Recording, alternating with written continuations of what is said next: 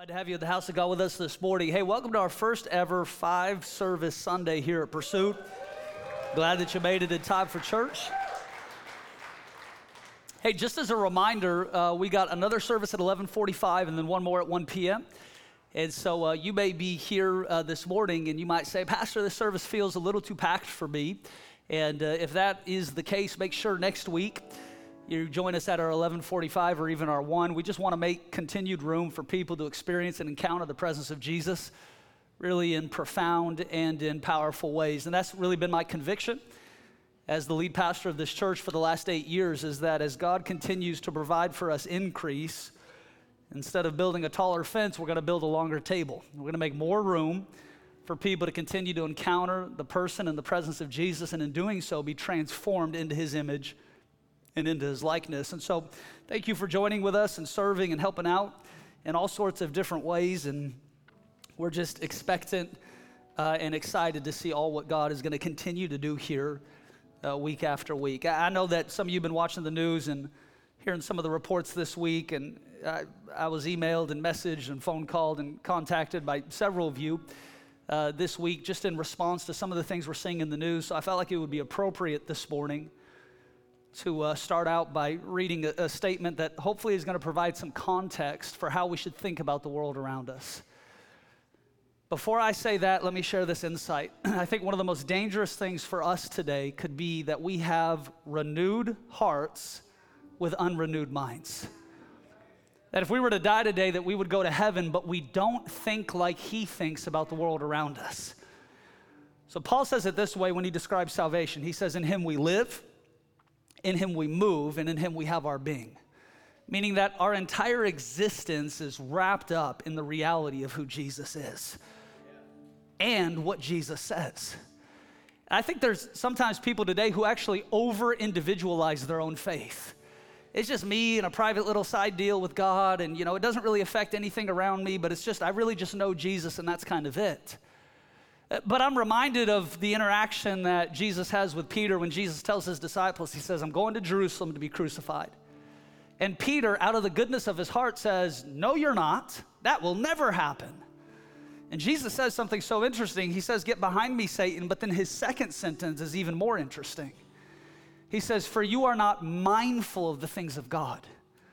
Which tells me this, you can miss out on what God wants to do in and through your life if your mind is not yet renewed to think how he thinks about the events of your life. And so we need Christians with a renewed worldview. We need Christians who view their world through a Christological lens. We need believers who ask themselves the question, what is God's opinion about the day and the age in which I live? So with that being said, if you would humor me this morning, I'm going to share with you a short statement I've written. Yeah, my wife and I are the parents of 5 children, 3 that are with us and 2 that are in heaven. After our first child was born, Maria and I experienced back-to-back ectopic pregnancies in 2017 and 2018. They weren't clumps of cells, they weren't lifeless beings, they weren't biological waste, they were babies. Separate and autonomous human beings who had a soul, a purpose, and a value from the very moment of conception. These babies had a unique name, a unique purpose, and a unique calling. And according to Scripture, they were known by God himself as he was forming them inside of Maria's womb. And when we get to heaven, we will see them, along with the 63 million babies our country has lost since Roe v. Wade was decided in 1973. Today, abortion is the leading cause of death in the United States, and it is not even close. After our miscarriages, the doctors told us it would take a miracle to have any more children. But God was merciful, and he gave us 2 more miracles. Children are an inheritance from the Lord. They are not an inconvenience. They are not a roadblock to your career. They are not a distraction from more important work, for in fact, they are our most important work. Abortion is immoral. It always has been and it always will be. It is the shedding of innocent blood which God abhors. And unless we have a belief that life starts in the womb, our opinion on any other justice issue is morally bankrupt and intellectually dishonest. Abortion is the reverse of communion. Instead of his body broken for us, it is the breaking of children's bodies on our behalf. Abortion is the reverse of the atonement. Instead of his blood being shed for our sin, we ask the next generation to shed their blood for our convenience. The most dangerous place for an African American is not in the inner city, it's in the womb. The most conservative estimates tell us 711 black children die in the womb each day. In some communities, for every baby born, 2 are aborted. The most dangerous place for a developmentally disabled person isn't on the playground being bullied by their peers, it's in the womb, as abortion now claims the life of 90% of preborn babies with conditions like Down syndrome. The most dangerous place for a female is not at the nightclub, it's in the womb, as the practice of sex-selective abortions is now common in many places around the globe. The United Nations now estimates that a minimum of 126 million women are missing from the global population count due to sex-selective abortion over the last 25 years alone. Friend, Roe v. Wade is a scourge on our nation. It is single-handedly the greatest civil rights issue of our day. It doesn't mean that other issues aren't important. It means that to present every issue as equally important is to intentionally ignore what science, scripture, and common sense tell us to be true. A person is a person no matter how small. I have friends who were born with disabilities. I've got kids who weren't planned. In fact, I know folks who were conceived through rape. How dare our culture invalidate their existence because of the circumstances surrounding their conception? How is it that finding bacteria on Mars qualifies as finding life on other planets, but hearing the heartbeat of a baby on an ultrasound doesn't qualify as finding life in the womb? How is it that our leaders in Washington State will fire you for not taking a vaccine, but then cry, "My body, my choice," when it comes to aborting a baby?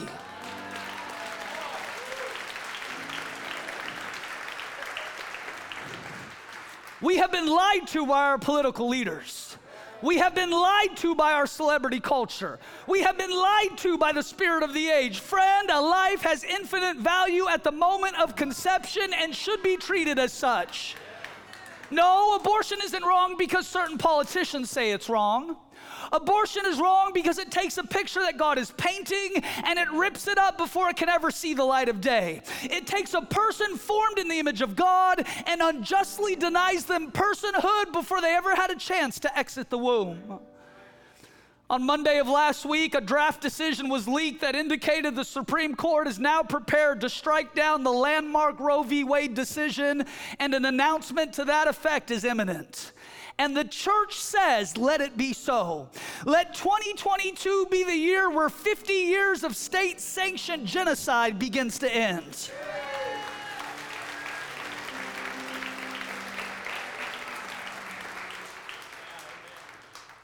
And if you're going to a church whose pastor isn't even able to muster a singular, coherent line about the value of life, find a new church. We got people running around so scared of their own shadow that they never say what is true out of fear of losing their influence or platform. Friend, if we can't tell the truth, we've already lost the only platform that matters. And don't tell me Christians aren't leading the charge. Not just for life, but for the care of women and children after they are born.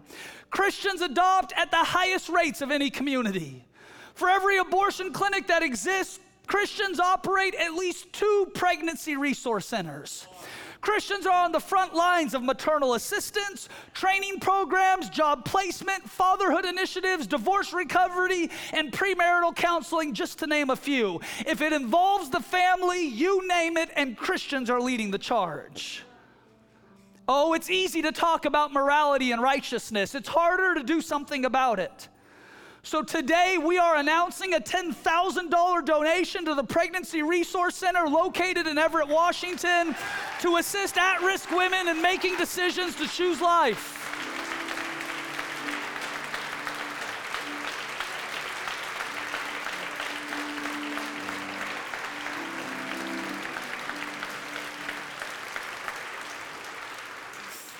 Oh, it gets better. Pagan companies are paying the travel costs of employees to abort babies out of state. So today I'm announcing that the Pursuit will pay the travel costs of its employees who adopt babies out of state or out of country.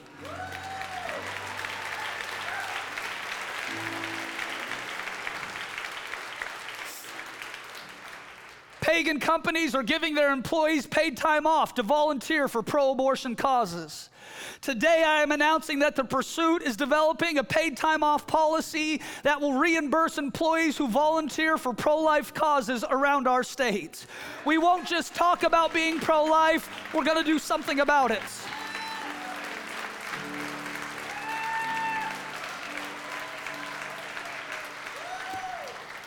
And although our nation has blood on its hands, I know the one whose blood is stronger, whose power is greater, and whose love is deeper. And what about if you've had an abortion? Do you still have a seat at God's table? And the answer for you today is yes. Because even the Father knows what it's like to lose a son, and God's great grace and redemption is no match for our mistakes. If you've lost a baby, rest assured, for at the resurrection you will meet again. If you've lost a baby, rest assured they are now safe in the arms of Jesus, and one day you will hold them again. The Father never leaves the orphan alone. Rest assured, heaven's largest mansion is reserved for those whose lives were lost before they ever had a chance to breathe. And with that in mind, let me draw your attention to the scriptures, Luke 1.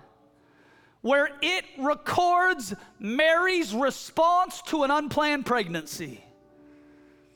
And in Luke 1, starting in verse 46, the Bible says this, and Mary said, "My soul magnifies the Lord, and my spirit, it rejoices in God my Savior." Friend, you can rejoice in the unplanned events of your life, knowing that just because it surprises you doesn't mean it surprises Him. For God, in fact, has seen the end from the beginning, and if He didn't fail you then, He won't fail you now. No, it's not how I would have directed it.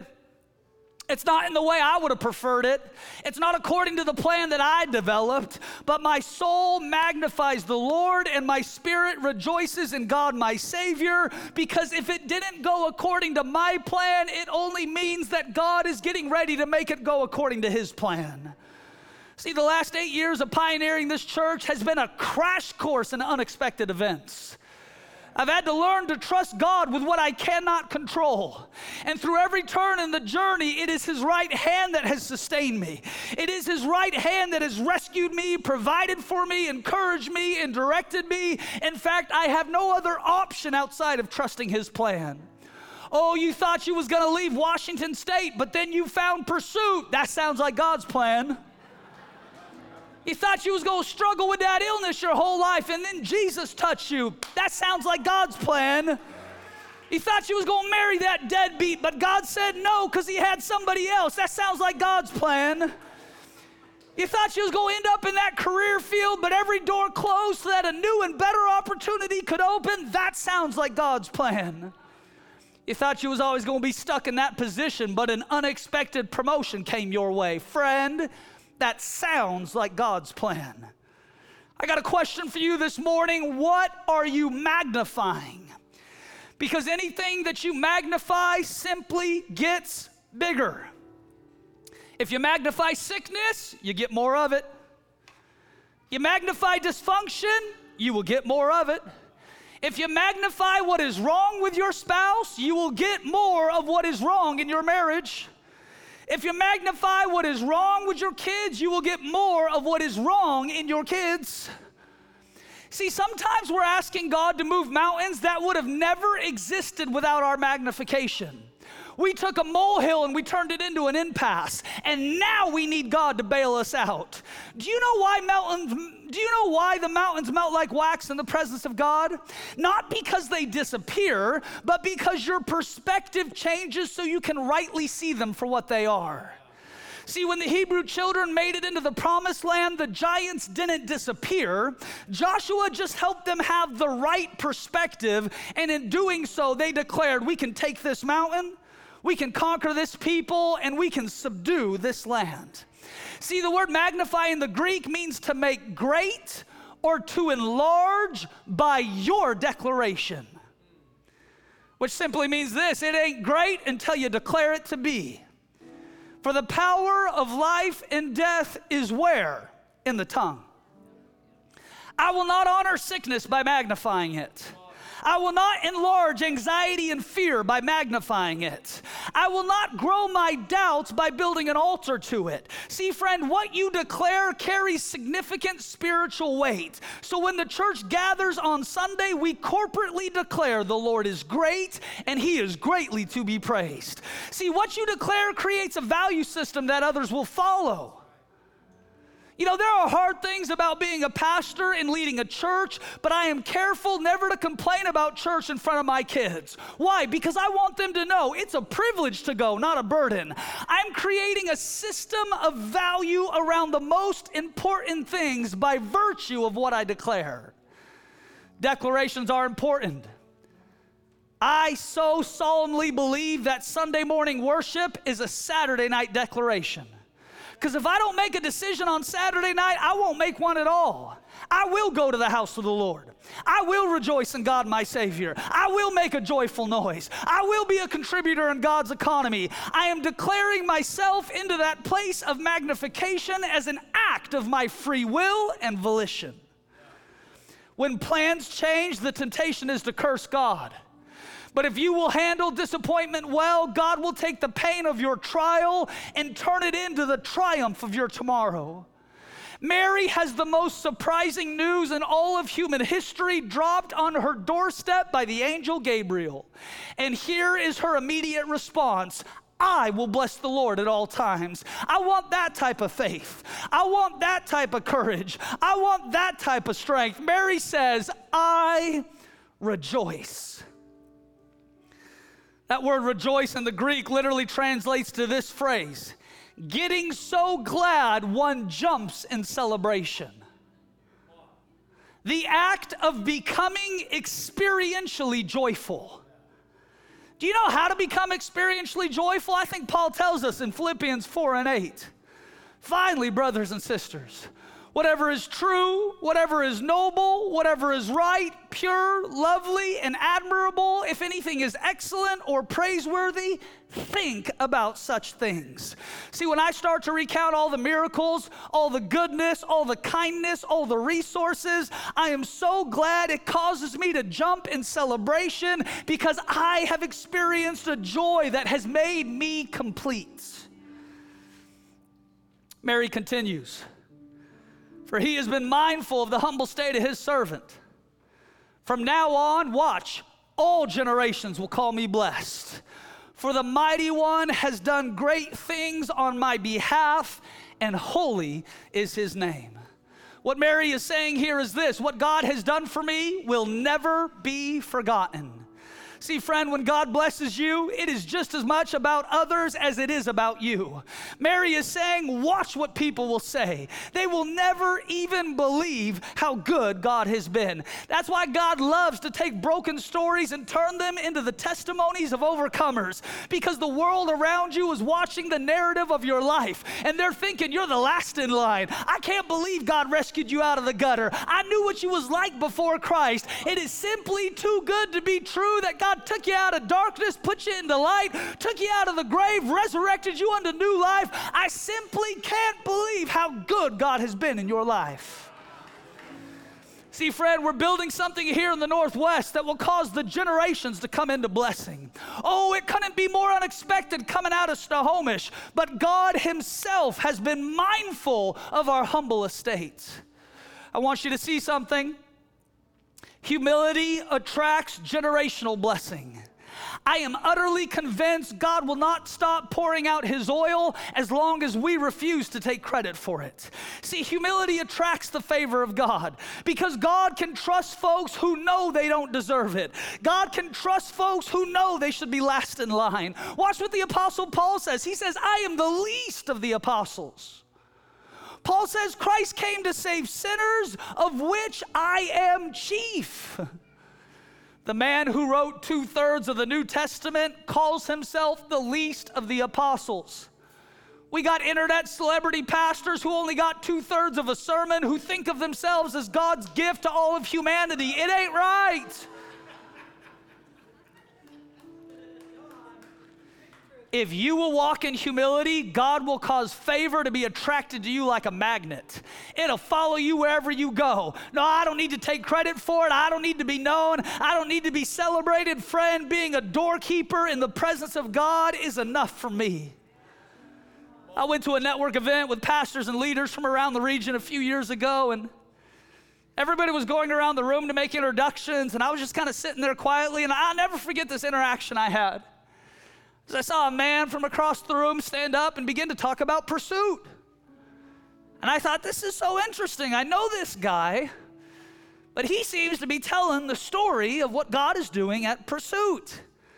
Went on and on and on and on, and throughout his entire testimony, I recognized that he was taking credit for what God had built. And I was getting irritated and wanted to say something, and then I heard the Spirit of God speak to my heart. He said, Russ, are you in this to get credit, or are you in this to give me glory? See, friend, if somebody else gets the credit, it's still worth it to gaze upon his beauty. I was in a meeting just the other day. Somebody asked me what I do, and I said, I work at a church. And they said, well, you're the youth pastor, I presume. And I just said, yes. Listen, I don't need to be labeled as significant by others in order to be significant to God.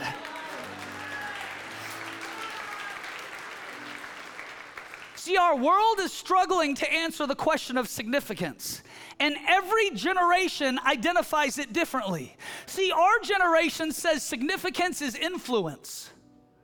Our parents' generation said significance is commitment. Our grandparents' generation said significance is sacrifice. But I believe that God is looking for Christians who say significance is obedience. I don't need to be recognized in order to be obedient, for God has been mindful of my humble estate. See, the world rewards exposure, but God rewards hiddenness. The world rewards controversy, but God rewards peacemaking. The culture rewards chaos, but God rewards clarity. The world rewards comfort, but God rewards development. Watch how Mary's song continues. His mercy extends to those who fear him from generation to generation. For he, in fact, has performed mighty deeds with his arm, and he has scattered those who are proud in their inmost thoughts. The only thing that changes about our immutable God is mercy. For in fact, the Bible says his mercy is new every morning. And do you know why you need new mercy? Because every day you get into new trouble. And here's what I found to be true. Your amount of available mercy is connected to your amount of reverence and fear.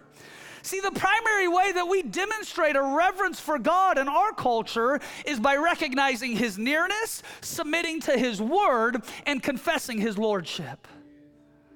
It's not just that God exalts the humble. He scatters the proud. It is pride that comes before a fall. It is pride that convinces you to trust in your own strength. Friend, pride isn't just a bad idea. It is the very thing that God opposes. Pride may build fast, but it won't last. Pride is what caused the Tower of Babel to collapse. It's what caused Lucifer to be struck down in an instant. It's what caused King Saul to lose its anointing. It's what caused Judas to sell out Christ.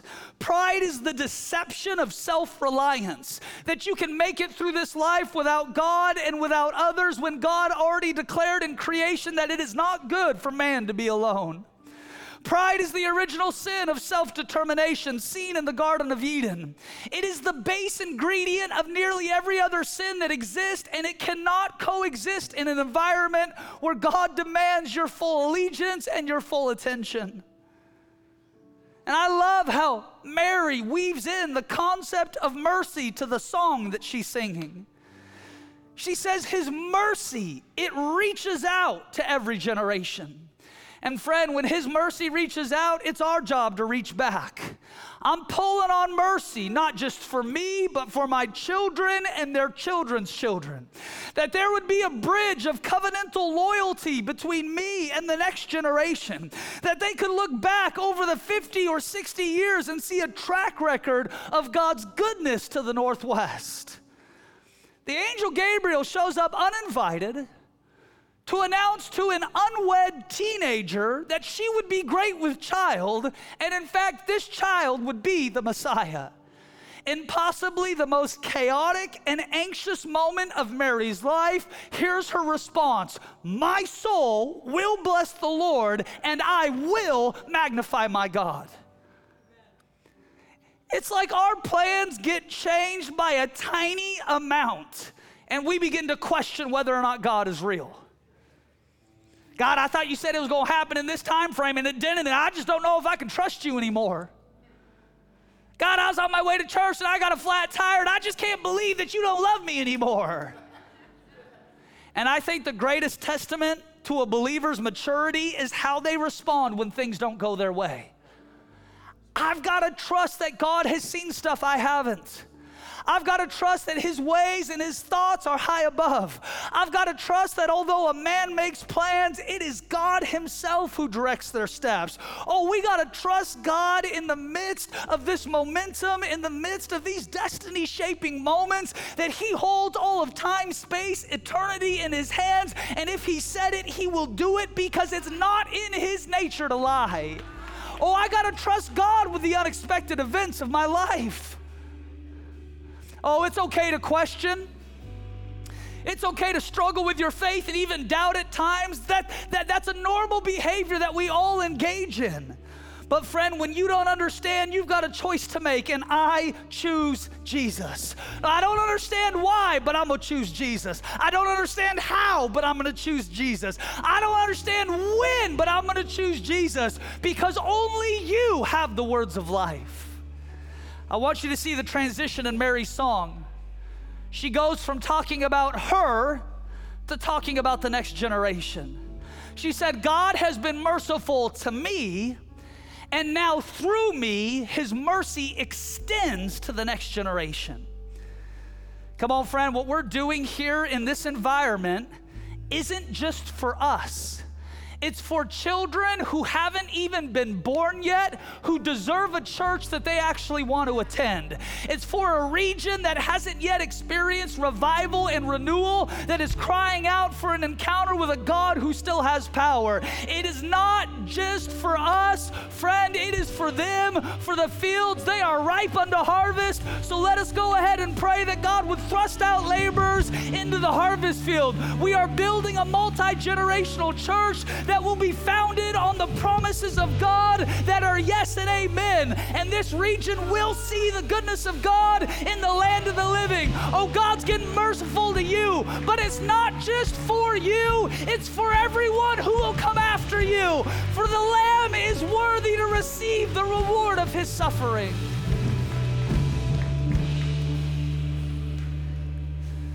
Watch. Mary was a mom who never lost her song. Mary saw herself as a continuation of God's faithfulness to Abraham and his descendants. And Mary recognized the significance of trusting God even when the plan changes. Hear me, hear me. Your life is the continuation of somebody else's promise. Your song is the celebration of God's continued faithfulness. And when moms and dads come together to bless the next generation, God will pour out a blessing that no man can contain. Friend, we are building a multi-generational church, and there is room for young and old alike. So let us magnify our unity. Let us minimize our differences. Let us glorify our God and rejoice in His covenantal loyalty. For our best days are not behind us, they are ahead of us. The closing verse of the Old Covenant is the prophets crying out for the hearts of fathers to turn back to the children and children to turn back to the fathers. It has always been in the heart of God to pour out His Spirit in a way that is relevant and impactful, not just for one age group, but for all ages who would call upon the name of the Lord. We have the chance to build something for the next generation. It is not about us, it's about them. It's about those who have yet to breathe. It is about those who have yet to hear. It is about those who have yet to see. And we get to be a bridge of mercy to the next generation, that they would know the God of Abraham, Isaac, and Jacob, the one who still answers by fire today. There has never been a better time to be alive. There has never been a better time to be in church. There has never been a better time to be filled with joy. I got a song in my soul. I got a song in my spirit. I got a river of life, and it's flowing out of me. And it makes the lame to walk, and it makes the blind to see. It opens prison doors. It sets the captives free. Oh, I got a river of life, and it's flowing out of me. We got a song in the Northwest. We got a reason to sing in the Northwest. My soul will magnify the Lord.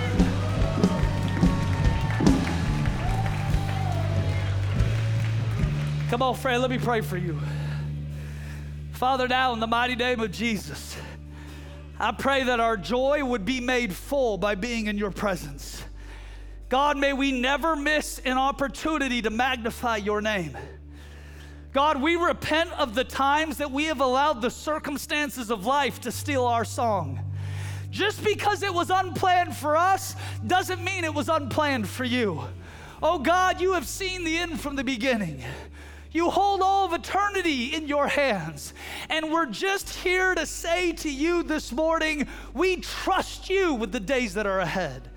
We trust you with our families. We trust you with our futures. We trust you with our finances. God, we don't have the answers, but we have seen the one who does. My soul will magnify the Lord. Father, we love you. God, we honor you.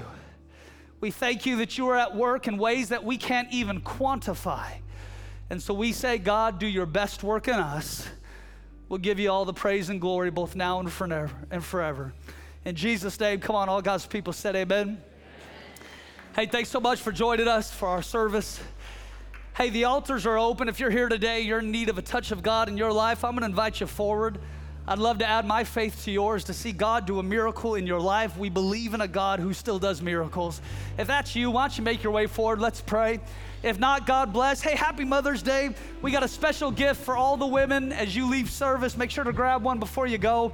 Thanks so much for joining us. Come on, we're going to be back here next week. Would you invite a friend? Let's help build the house of God together. We'll see you real soon. God bless.